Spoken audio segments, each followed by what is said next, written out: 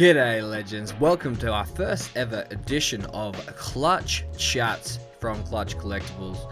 Today we have the honour of sitting down with none other Mr. Blunt Jamie from Blunt East, and we'll look at how he got started in the world of breaking, how he managed to open up 2 stores across Australia and 1 New Zealand, to his future aspirations to becoming one of the #1 distributors of trading cards across the country. If you enjoy the episode, make sure to give us a follow on our Spotify, Instagram, Facebook, and come have a laugh at our YouTube page.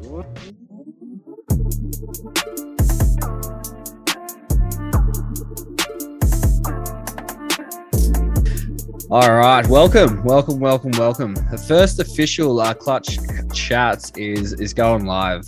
So for our first guest, we've got none other than Jamie, Mr. Blunt. How are you?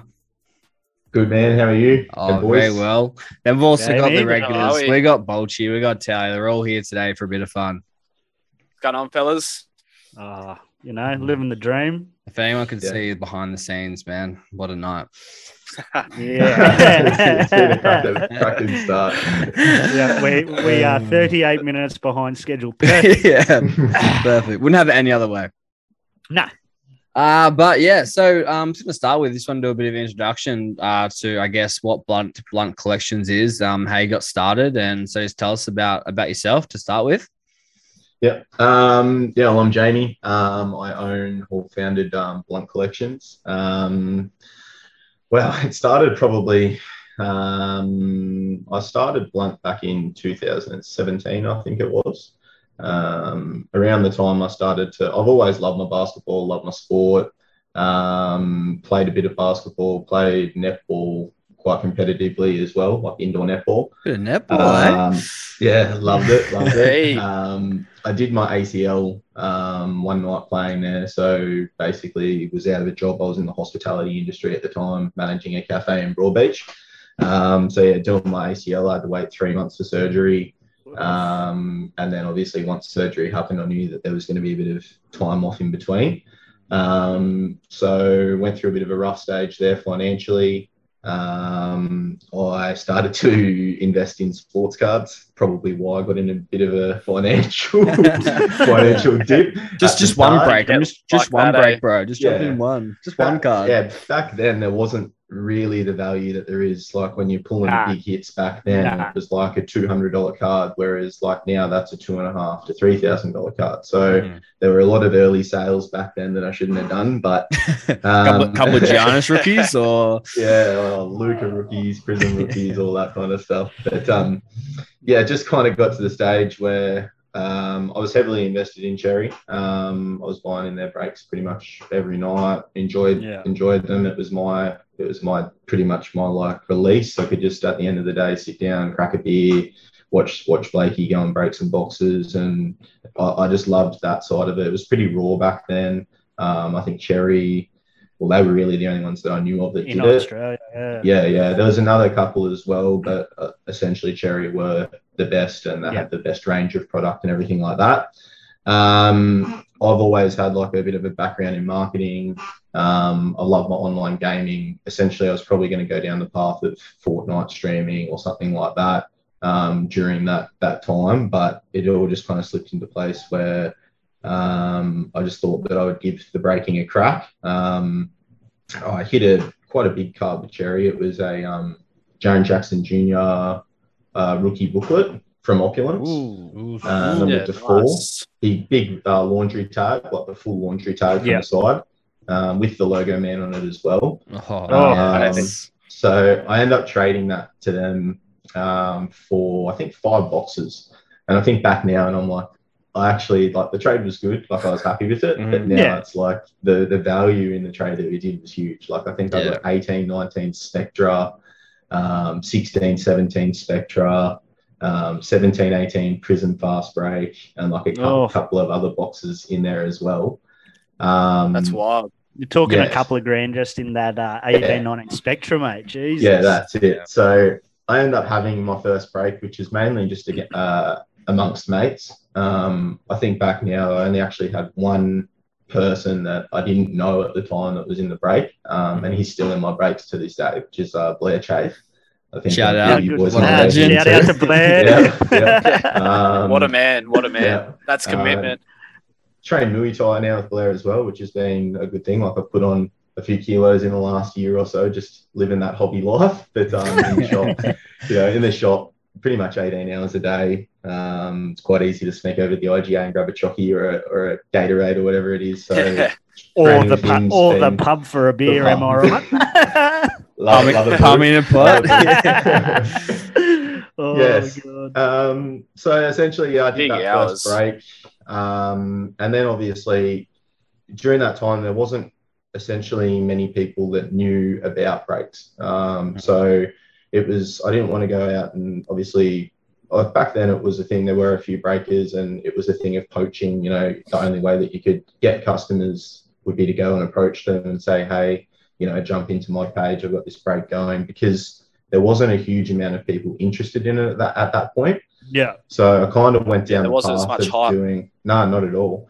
So I went down the path of doing essentially super cheap breaks. The name Blunt, it's green. We did $4.20 breaks every afternoon at $4.20. So I was busting two 18-19 Prism blasters for $4.20 a spot, random team group break. Wow. All sorts of like random things like that. But we just did one of them every single day. It would fill in seconds, and within probably a 2-month period, probably had about 400 to 500 members all screaming for more high-end breaks. And it kind of just developed from there. COVID was a massive blow up because basically locked everyone up. I was probably one of, again, the only one still at the start of that period. And I had access to a lot of good stock, and it just kind of blew up with all the NRL boys getting involved and everything like that. But when COVID came, the shop was probably the best option at the time, with rent rates going down and all of those kind of things, and just security of the amount of we were breaking. You needed a place to store everything other than my home. Like, that was the thing. 100%. Lord, I remember I when we feel first started jumping the breaks, and I remember Bolchy's probably one of the first ones. And he's just like, I just went to that blunt house. He's like, there was shit everywhere. He's like, there was cards and there was sleeves and there were top loaders. He's like, man, he just has a shitload of them. But I remember that. So I'll never forget the sorting trays. Yeah. Just the sorting trays everywhere on your tables. Like tubs full of just names of different people. It was a crazy time. Like we were filling 3 to 4 breaks a night with people screaming for more. Like it was, and they weren't cheap breaks. Yeah, that's wild. It was like that. Essentially, when I say they weren't cheap breaks, if you go back then and look at what I was breaking at the prices, it's triple now. It's nuts. Have you found since COVID it sort of started to die down? Are you still getting the same sort of members through, I guess? I think the thing is, during COVID, there's a lot of breakers now, but during COVID, there was a lot of, I don't like the word, but plastic collectors. Like it's like they kind of came in thinking it was an investment. They saw everyone else making money and talking about the $1,000 and $2,000 and $5,000 cards that they were hitting. And not really knowing, one, much about basketball, and then two, much about trading cards, and diving in deep with like no knowledge at all. Like, go and drop 2-3K in breaks in a 1 or 2 week period, and then have these piles and piles of cards that they don't know who the players are. Don't know what they're worth. What a refractor is, what a numbered card is, and then the assumption of, and like I'll say this, there's breakers that will over influence a hit, where it's like this person then gets the impression that they have a $500 card or a $100 card, and they come to the shop and it's like, bro, look at the comps, it's $5. Like, and when I say comps, it's like, again, that's a rare thing. But when you're talking about a silver card or a Prism where there are a lot of them and there are a lot of regular sales, then that's good. But massive print runs. Comps, again, when you start to talk about low numbered cards, then that's a different story. But yeah. Oh, well, that should take us on to the next thing. Probably the biggest card you personally have ever hit. I think I was watching the break. I think if it's the one I'm thinking of, I think there's a few. There's a few. Like, I think the one you're talking about would be Ja Morant National Treasures. Yeah. So that was a big break. Yeah. We did a half case National Treasures random player break. So I think it was maybe 150. And you got 2 players or something for that. Yeah, final. I think we had Bill Walton boys actually. From Right. Yeah, we did. Didn't we hit a card. Oh, nice. That's right. what you want. Yeah. And that one was against 4 Point, which was the Melbourne Storm boys. So we did the live stream. I busted my half case first and pulled the Ja Morant vertical RPA to 5. That was for a fella here just in rural New South Wales. I think that was going for 55k at the time. Oh, I think he's received quite a few offers and some big ones too. But yeah, I think it's life-changing. Yeah, it is. Oh. And he also hit a jar patch 25 in that as well. Yeah, so he cleaned up that break. Yeah. That for me, it is a big card, but not the biggest one that I would say that I personally have pulled. I think the moment for me was, I think it was within the first week of opening the shop, and I was in this room by myself. I think it was a 4-year mixer, 17-18 hoops hobby, and flipped a 1-of-1 Kobe Bryant tribute, like that career tribute. No way. Yeah, the one walking down the tunnel saying goodbye.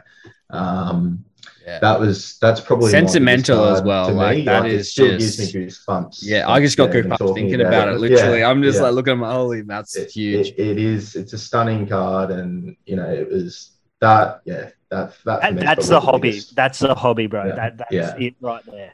Yeah. That's got to be it. And the guy I pulled it for, he's I don't think he'll ever sell it, which is a cool thing too. We've had conversations about it. We talked about grading it. I think it'll grade very, very well. So that's something that we definitely will look to do in the future. But yeah, I think he's been lucky, old Rion. I pulled him but when I first started Blunt, he bought an Optic retail box off me for $350 and pulled the Ja Morant 1-of-1 my house as well. So had a good run. Wow. Is his name Lloydie Tally or what? Yeah, I know. It sounds like a Lloydie thing to do, eh? Yeah, he's had a good run. Mr. 1-of-1, we call him. Mr. 1-of-1 Yeah. What about you boys? Love a 1-of-1 too. The old popper room in there. The popper, yeah. We've got the 1-of-1 jackpot too, so it goes up $10 every break. And yeah, I think the last one was like $720 before it went off. So there was a dry run there for a while, but there's been breaks where I've pulled. I think the most in a break is 4 from 6 boxes. 4. Yeah. Wow. 4 out of 6. 4 out of 6 ain't bad. That's a great start. That's crazy. Yeah.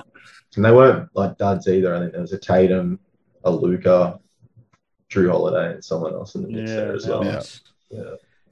What about yourself personally? What's the biggest card you own? Is it your PC or is it sort of the PC? The PC. Tell us about the PC. Well, I started around I've always loved basketball. It was more when I started to get into the hobby, I decided that I would collect someone. So my partner and I kind of got into that 2000, and I guess it was around the 16-17, coming into the 17-18 season. So we started watching college ball before it. And Kuzma stuck out to us at Utah, loved his name.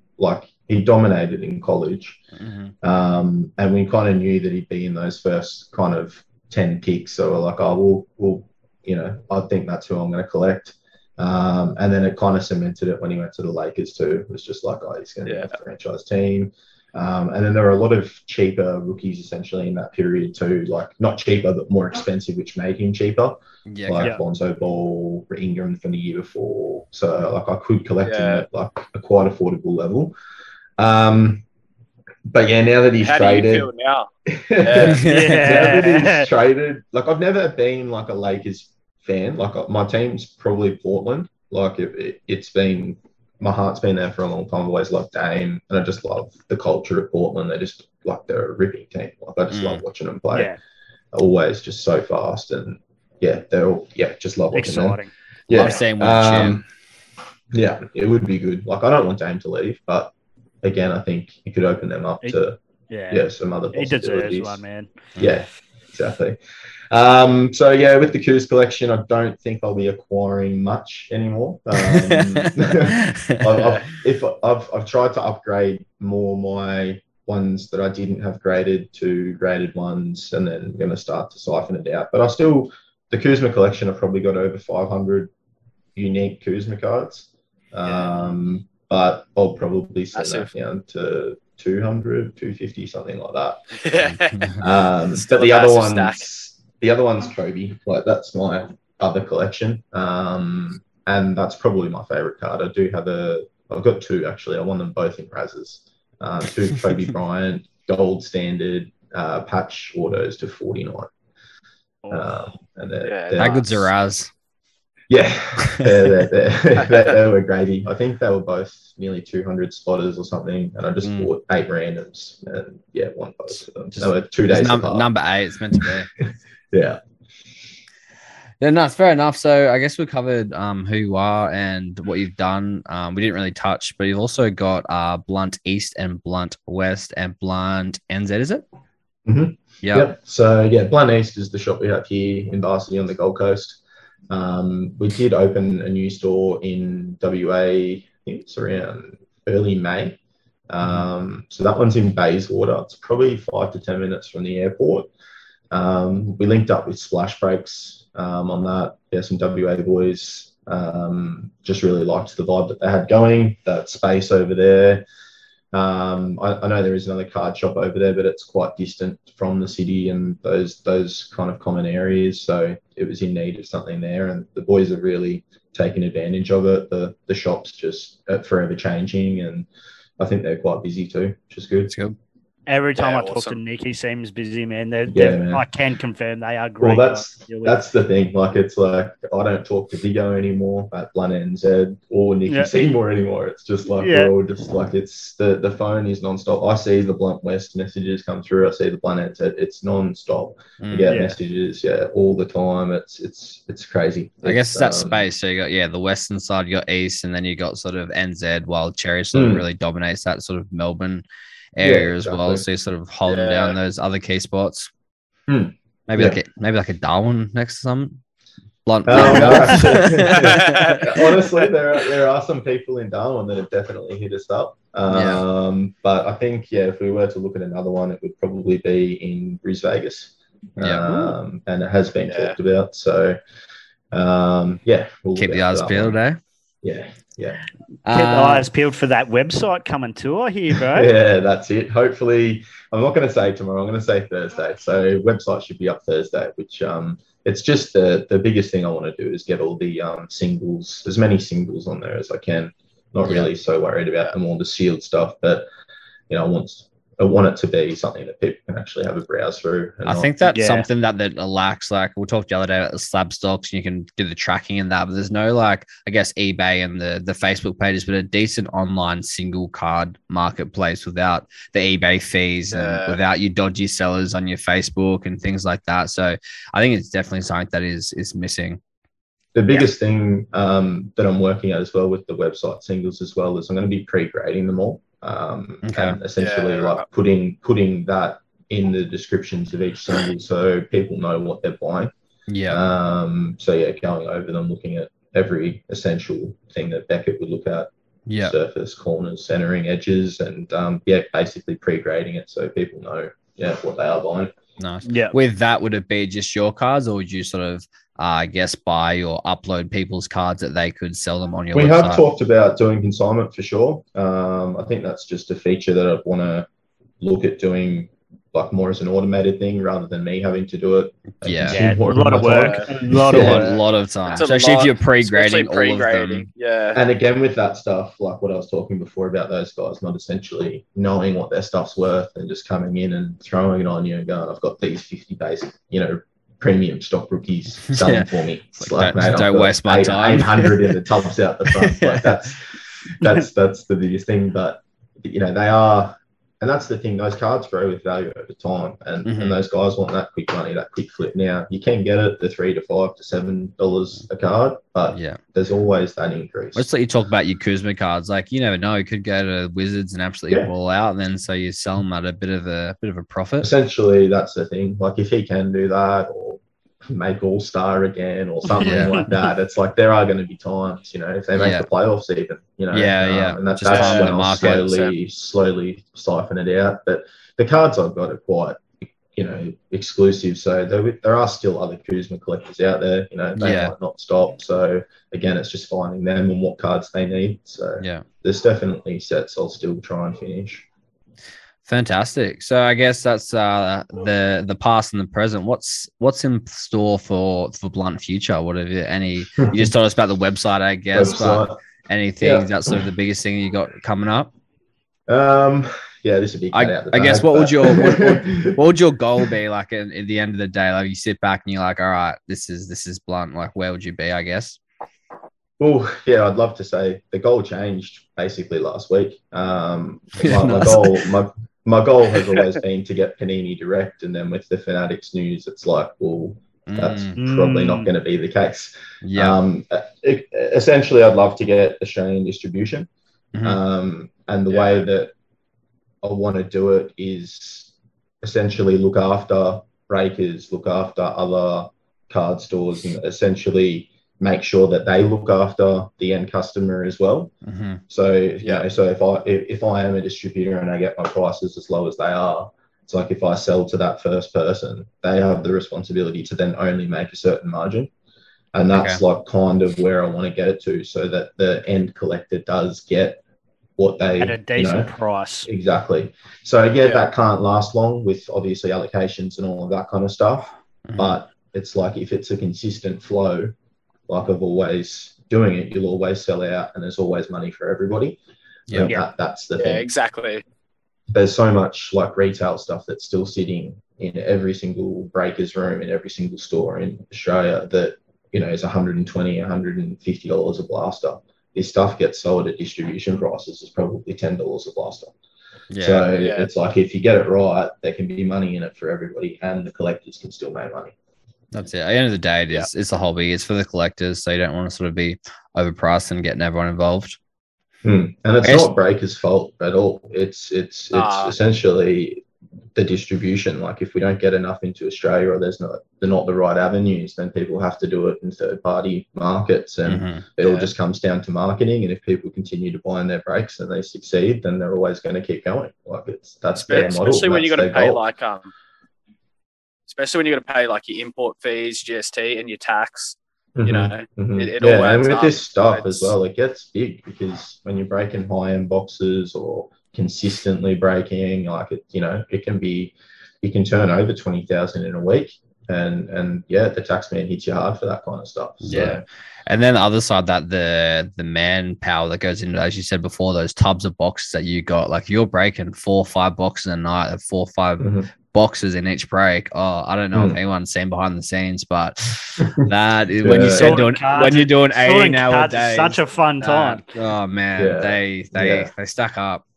Yeah, it is. It's very much like that.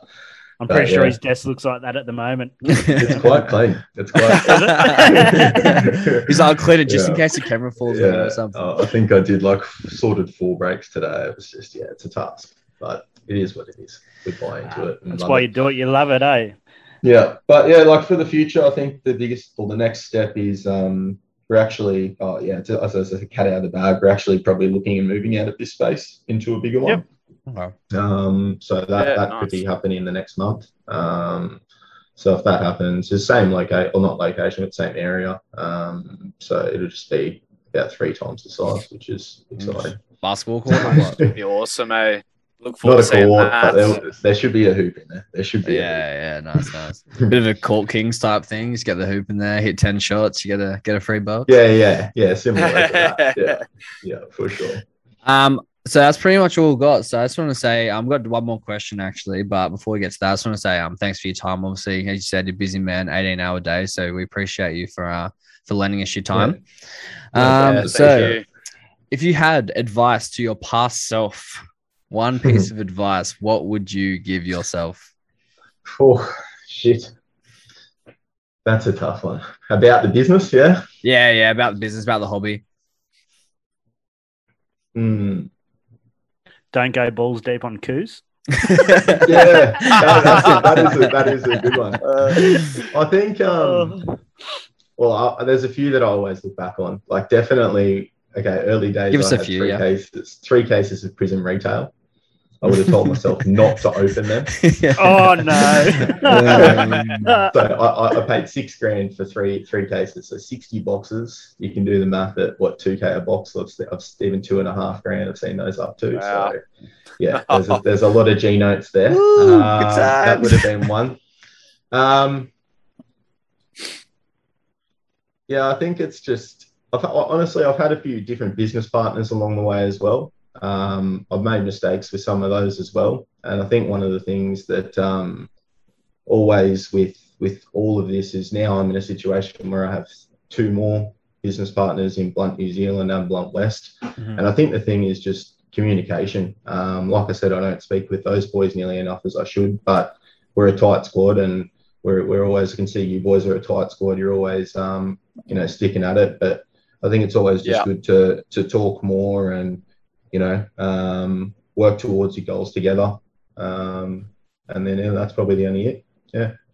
Some Gandhi-like What a advice man. there. What a man. What was that? Hit me in the feels. Communication is key, boys. Yeah, boys, it is. It's just is. like on the basketball court. It's like, that's what we are. We're in this game together, and the hobby is that. Like, I appreciate you boys getting me on. We're essentially competition, but it's together it grows the hobby. Yeah. Yeah, Instead of a exactly. competition, we'll definitely be looking to do some sort of break battle or something in the near future. We are well due, surely. It's something that I've wanted to G up for sure. I've wanted to do a massive one like Australia wide. Get a round robin tournament going. Yeah, that'd be awesome. Like we could really get a good playoff vibe going. 8 on each side, make your way to the middle. We could even set it up as an East versus West style thing. Essentially, that would be enough on each finals. side. Yep. Fly to South Australia and then neutral for the middle. Yeah, that's it. Yeah. We can definitely lots we can do together. Keen. Yeah, 100%. Well, yeah. Building the hobby. That's what it's all about. Thank you again. We appreciate all your time and what you're doing for the hobby. So thanks for having us on. No dramas. Thanks, legend. Thank you.